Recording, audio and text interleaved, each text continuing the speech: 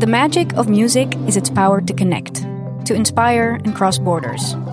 However, most music nowadays is consumed through playlists created by algorithms. And these playlists, they tend to keep us in our bubble and withhold us from experiencing new sounds. In this podcast series, we introduce you to musicians you might have never heard of. This is Music Meetup. Welcome to Music Meetup, the podcast by the Music Meeting Festival.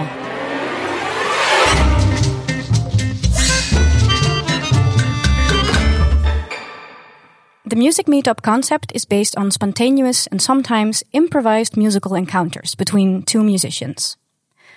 They come from different worlds, speak different languages, but took on the challenge and joined forces to play a concert. In each podcast episode, we offer you the chance to get to know the people behind the music. To keep the improv flow going in our table talk, we prepared an unconventional, non-scripted conversation. There's a bowl on the table that contains questions that can take the conversation anywhere and everywhere. My name is Rufeda Abu Taleb. I'm a musician and the host of this show. In this episode, I speak with Esat Ekinjolu and Janna Pelzer. Esat has been trying to destroy his cheap Pressport bass since 2012. At this point, there's more duct tape on it than wood left. Born in Istanbul, one cannot judge him without having eaten his lentil soup, and when not tearing stages apart with his paranoid punk jazz formation, he leads an ethno-jazz ensemble that tours the world. Janna Pelzer is a violist and composer. Her musical interests are not that easy to capture. She's passionate about classical music, improvisation, music for theater and pop artists, and collaborates with musicians from all over the world.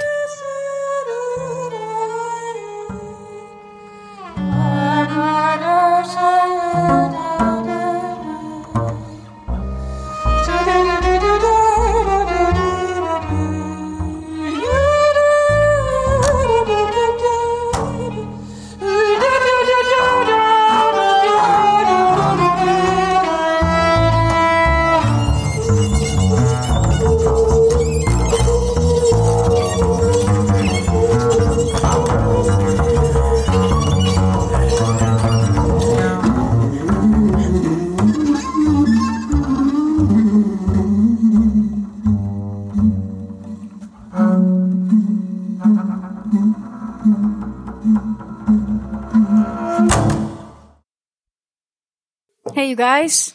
Hello. Hello. How are you doing? Great. Fantastic. Great. How about you? I'm good. How was your concert? How did it make you feel? Yeah, it was interesting. I'm not sure if I felt much, but yeah, can't put it into words, maybe. Esat? Well, I felt good. It was the first concert that we gave it, Janna, and the second time we ever meet in person. And I thought we really had a interesting synergy, and the music came out quite nice. Yeah, because you played a fully improvised concert. Yeah. And it sounded like you were very well able to interact. Like you were very much in touch with each other, even though you haven't met that often before. No, just once before, actually. Yeah. Can you describe how that first encounter with Esat, how it went? Yeah, it was amazing. I went to Groningen all the way from Rotterdam. And it felt like a trip, like a holiday trip, actually, because, yeah, in these days we don't travel that much anymore. So like 2.5 hours in the train, it's like, proper trip. Mm-hmm. And then we arrived and Esat was like full on organization. Okay, let's go to the supermarket. Let's get us some food for the whole day. And then he took me to his studio and there we recorded our improvisations. And yeah. How did you prepare for that? How did you go into it? We didn't prepare anything. Yeah, nothing at all. No. I mean, it is the alt viol and the contrabass work perfectly together. The ranges, the colors, and I felt like we could really explore a lot together with Janna here in this short period of time. And that is the beauty of improvised music.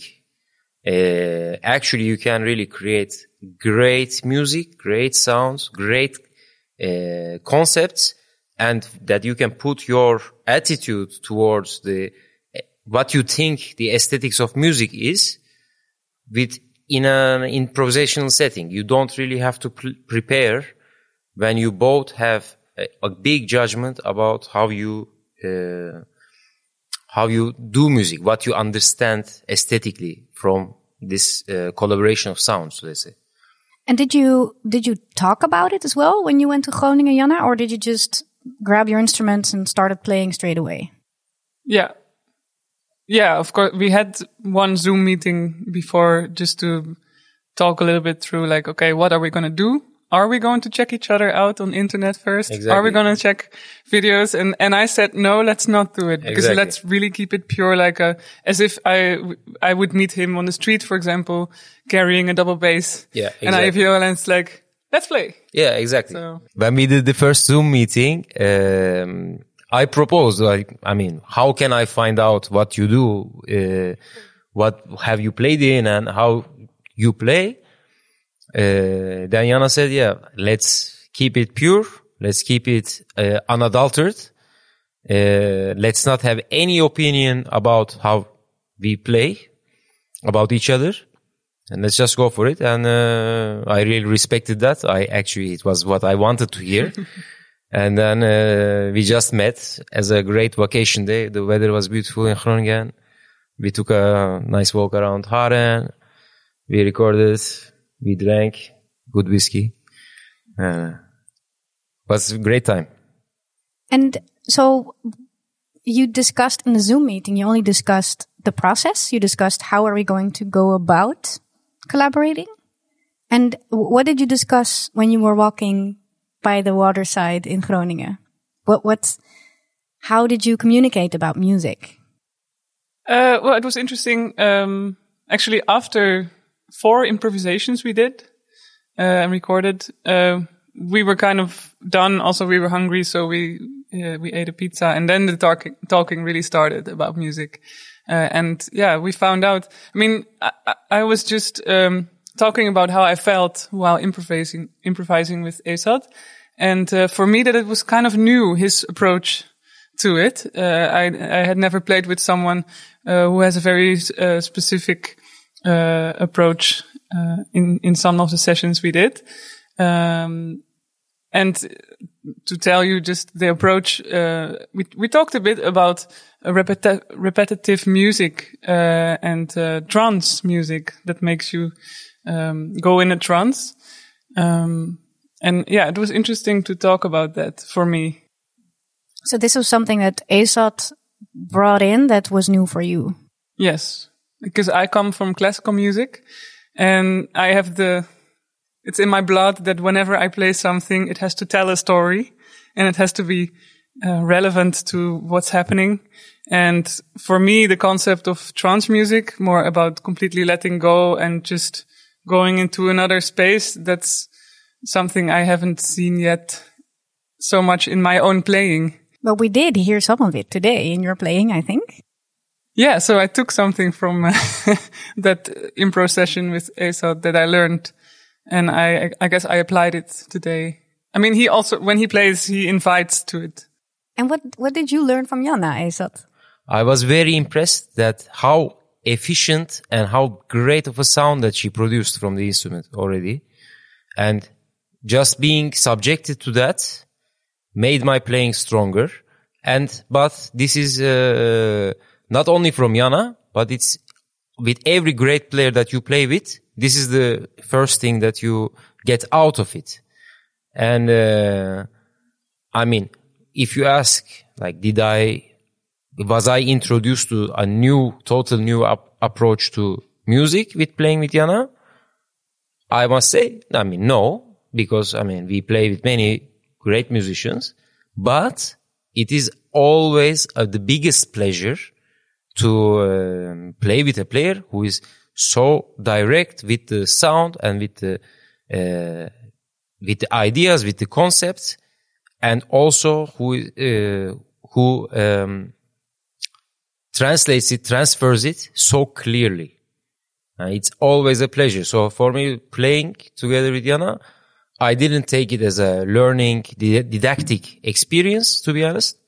I learned it as I took it as a pure pleasure, and I still take it as a pure pleasure. It was really great thanks you to Music Meeting. Kai is not here. Sophia, everybody. That you put us together. It was really wonderful.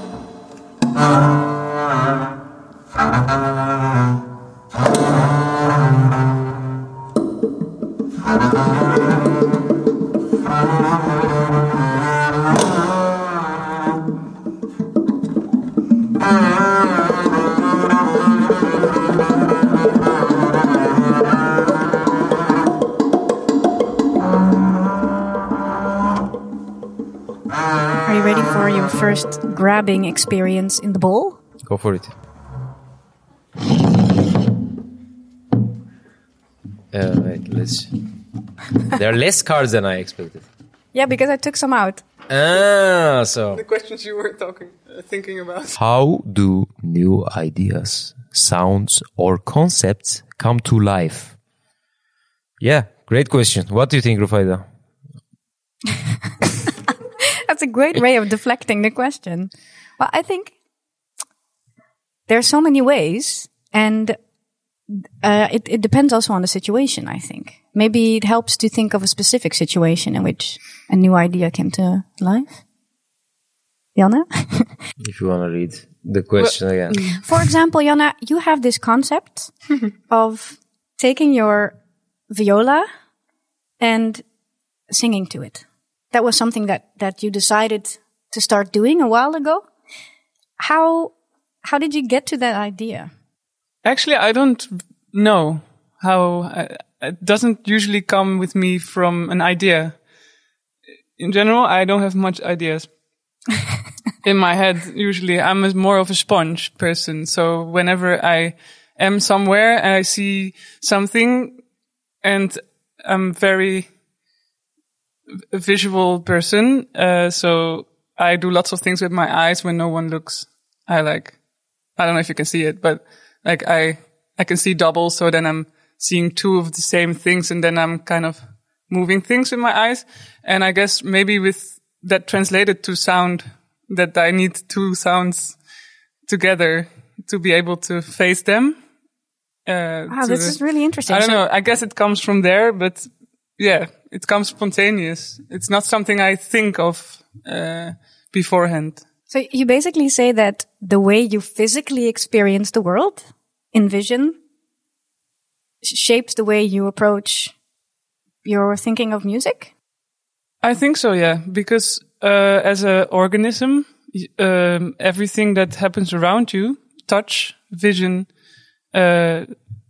audio, so hearing, it comes into your system, which is a nervous system of many, many years of humanity, that carries so much, experience in it already just from birth, without having experienced anything.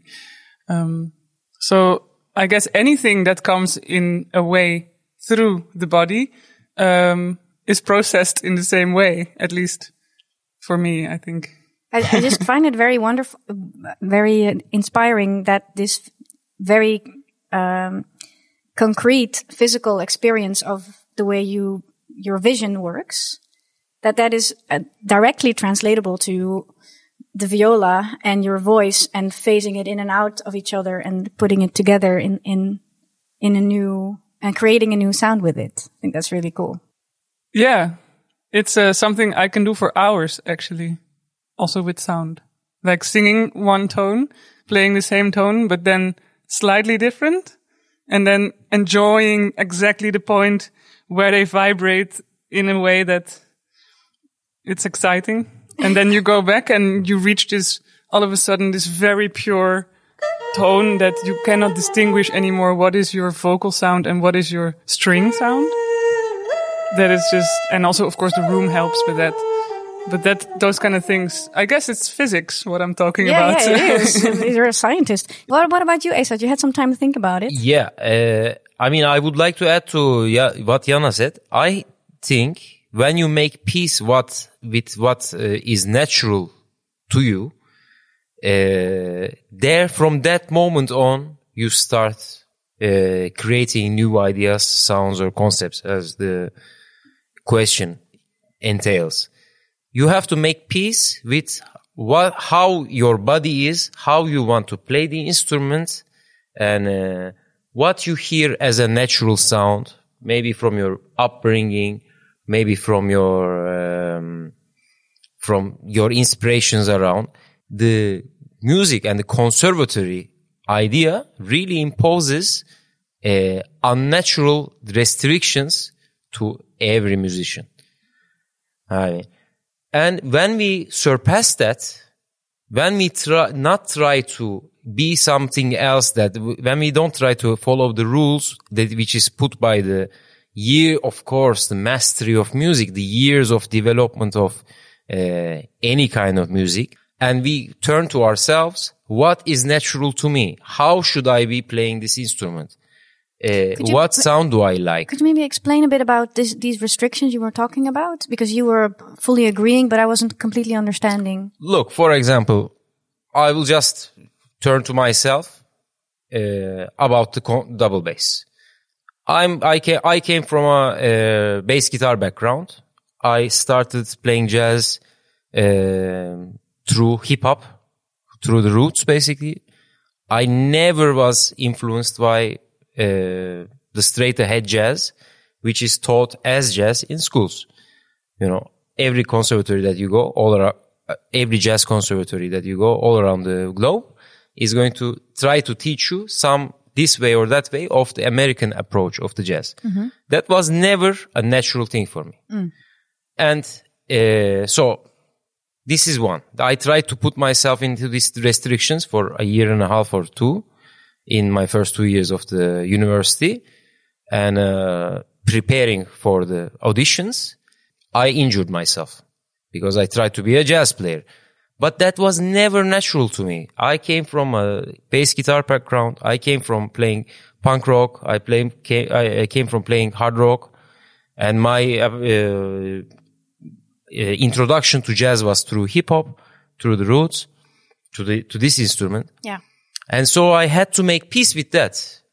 And so you're basically saying, to summarize, the borders that are given to us, or the restrictions or the rules that are given to us with the music in music schools specifically,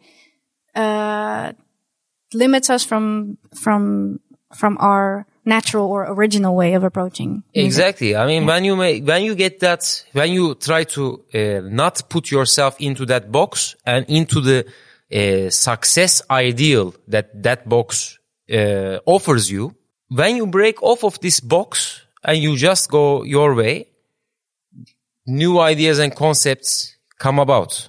So would you describe yourself as a rebel? Yeah, I want to believe so. Yeah.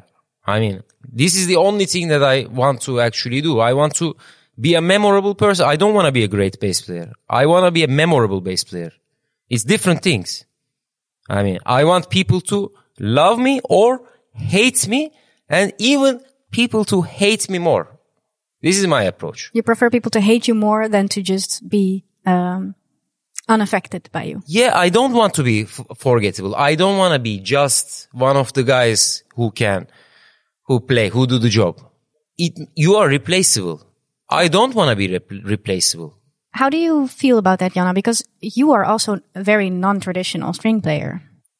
Yeah, but I actually am in the same time, and I had big troubles with that, because I believe that when a person plays an instrument in a natural way, that would feel good. So when you play as if, or like a child, you do that with joy, and it feels good, and it's, you know, you're taken by it.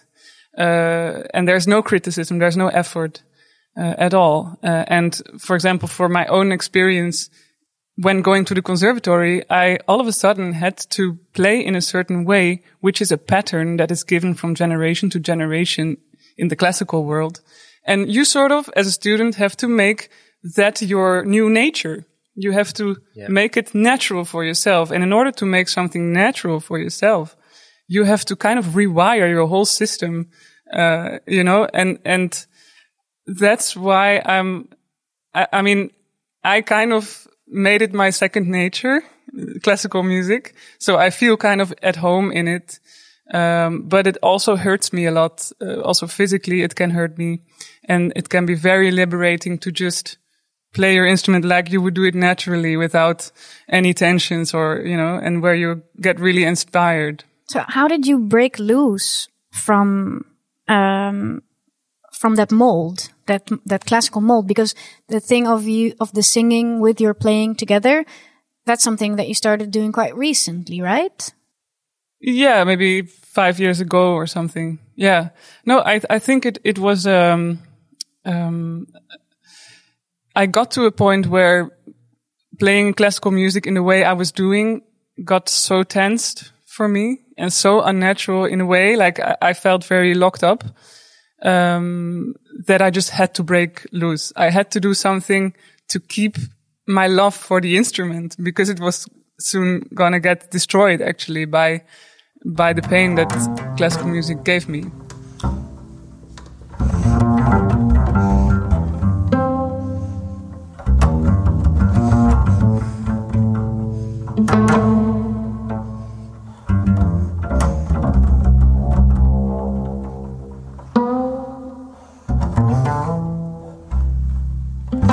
Jana, you grabbed the question. Yeah, it's here. You have two. Oh, I have 3. two. Should I? 3. Well, the one I opened now. The one I opened. What challenges did you face in collaborating together? You want to answer that? I would say none.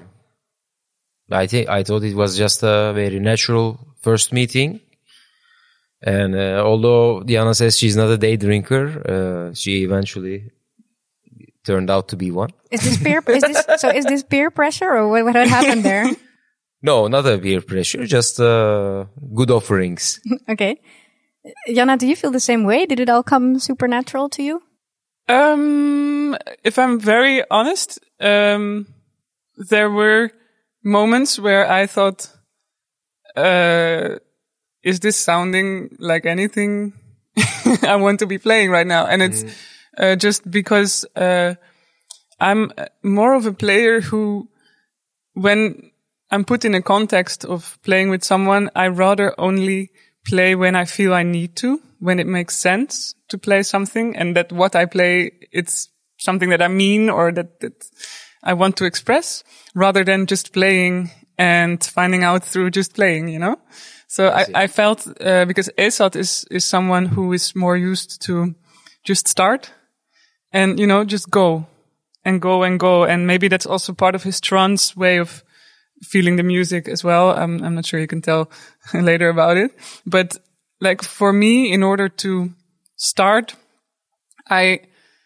kind of need something to relate to, or to start to derive from. No, I understand. That was a bit of a challenge for me, because I mentioned the coexistence of two people playing at the same time, although they are not playing with each other. They're playing at each other. That's what you said. Yeah. So it's basically I'm throwing my playing to you and you're throwing your playing to me. And it's actually not in dialogue musically, but actually just because they are coexisting at the same time in the same room, they are in dialogue. Exactly. For the listener. Yes, absolutely. But it's like, for me, it's funny to be as a musician and a listener at the same time. Yeah, I'm not in that yet so trained in that way of making music. Esat, do you want to respond to that?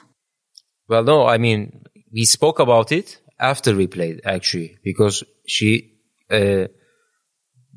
told about her concerns at that moment. And I mean, as an improviser, you really find improvisers will tell you that, you play together and you have to always listen to each other. But that is not the case, You have to think of it as a Jackson Pollock. I mean, there is a beauty in the chaos, Or you have to think it of a serenity of a Juan Miro. I mean, there is a big picture, which is a big background, and then there is a stamp on it. There is something that doesn't really belong there. And that makes the beauty of that composition. So how did you overcome the fact that Esat is an anarchist and you're not? How did you? She's totally an anarchist. I mean. Yeah, but I mean, are you? Do you feel like that? Would you describe yourself as an anarchist? No, not in the attitude that I have. Maybe somewhere deep in me, yes, but I don't have, I'm more of someone who, likes to agree or follow, not that I follow what's popular or anything, but like, I guess calling myself an anarchist, I feel that it's very unnuanced way of describing myself. So anyway, what was I going to say? Oh yeah, how did I overcome how did you this overcome idea of music? that you have different perspectives on how to collaborate? I just really see it as a chance to dive in this more, like to really feel good just playing. Also, not really that you mean it to play, but just play for play, play for doing it, and that is okay, and it can coexist with the other person playing, and that it actually creates a beautiful palette of combinations of sounds that you could never even imagine before, So exactly. Like actually what I mean to say maybe is not playing from intention, so that you have an intention to say something with what you play, but just playing from existence, like, I exist, I breathe, I'm making sound, I'm like, I'm here and I can be here and I don't need to do anything specific or cool or interesting to contribute to the process, because the process is that. Yeah, the process is the product is the end of, the whole picture, what you create at the end. So I felt, as an improviser, and I can call myself, I started calling myself an improviser just in the past recent years. Beforehand, I was also having the same struggle. What do you play? How do you respond? Can I hear? How do I react? And then when you let go of that, and what is natural to me, what do I want to do, in life, with my instrument, with music, there you go, I state it. And what I can see, good improvisers are doing that,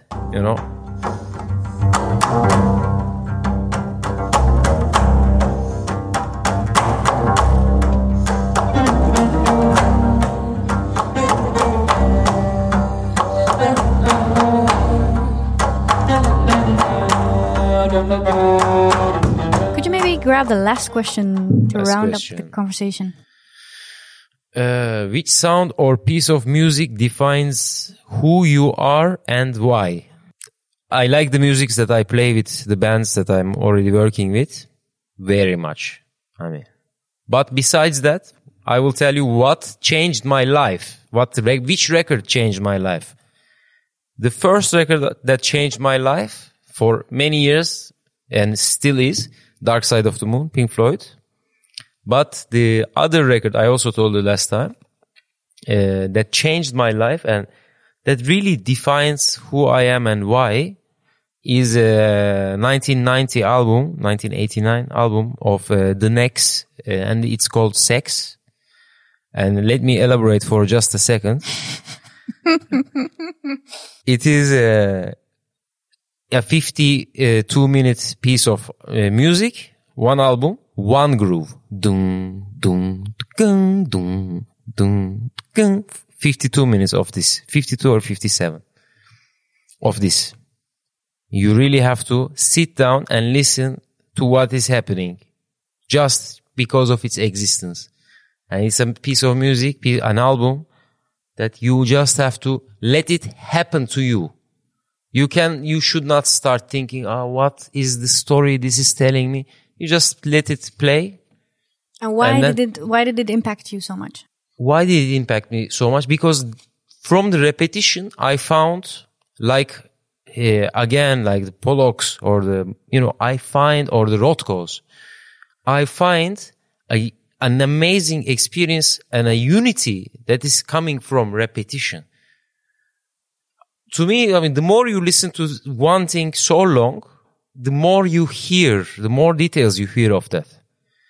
And actually there is a lot of details. I mean, there is a lot of different harmonics in the even one note that we play. And when it's repeated for 50 plus minutes, just happens to you basically, then you really think, wow, I mean, there is more into that, you know? Yeah, so you started to practice that yourself and see where the value of repetition is and how... Yeah, it's not just repetition. I like expansion, you know? I think it's like looking into it through a microscope almost. It's one image, one drop of water you are looking at, and you can look at it millions of hours, and you will still see something else, you know? But you feel the same way, right? The way you described playing one note on your viola and singing to it for hours. That microscopic way of thinking of music is something you can relate to, isn't it? Yes. But for me, it's not in repetition or in trance. Well, maybe a different trance. But yeah, I can definitely relate to that. And what's what's the piece of music that changed your life? Or made a big impact at some point? 2 events, I would say. One was when I was 5 and I heard a CD for the first time. It was Music for the Millions, the CD was called. And it was just a collection of classical music for their popular classical pieces. And the first track on the album was The Arrival of the Queen of Sheba by Friedrich Handel.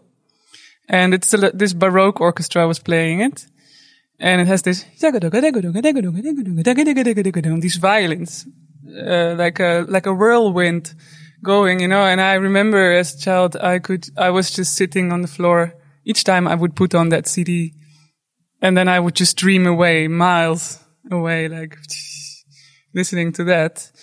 And the other event was a concert in Bimhuis, like 5 years ago, of Diabaté, Toumani Diabaté, and his son, Sidiki Diabaté. They were playing in duo. They're both kora players from Mali. And kora is kind of like a harp, right? Yeah, it's this really beautiful instrument. It sounds like a harp, but it has a nice edge to it, like a punch to it. And they played for, 1.5 hours. And I was completely blown away by the sound of it. And that actually influenced my plucked viola sound. I also put gut strings on my viola just to reach kind of that sound as well. And by gut strings, you mean not artificial strings, but strings that were made from... From gut, yeah, sheep or ram guts. So your viola is not vegan? Yeah, I'm actually trying to compensate for my behavior by being a vegetarian because I'm also playing on the hairs of the bow or horse hair, you know, so I'm like, yeah. Anyway, I don't wear leather, so. Thank you guys for this talk. Thank you. It went in many directions, and I think it's a great addition to the concert you played. It was very interesting, and it gives us a nice context to the music. So thank you for that. Thank you. Thank you.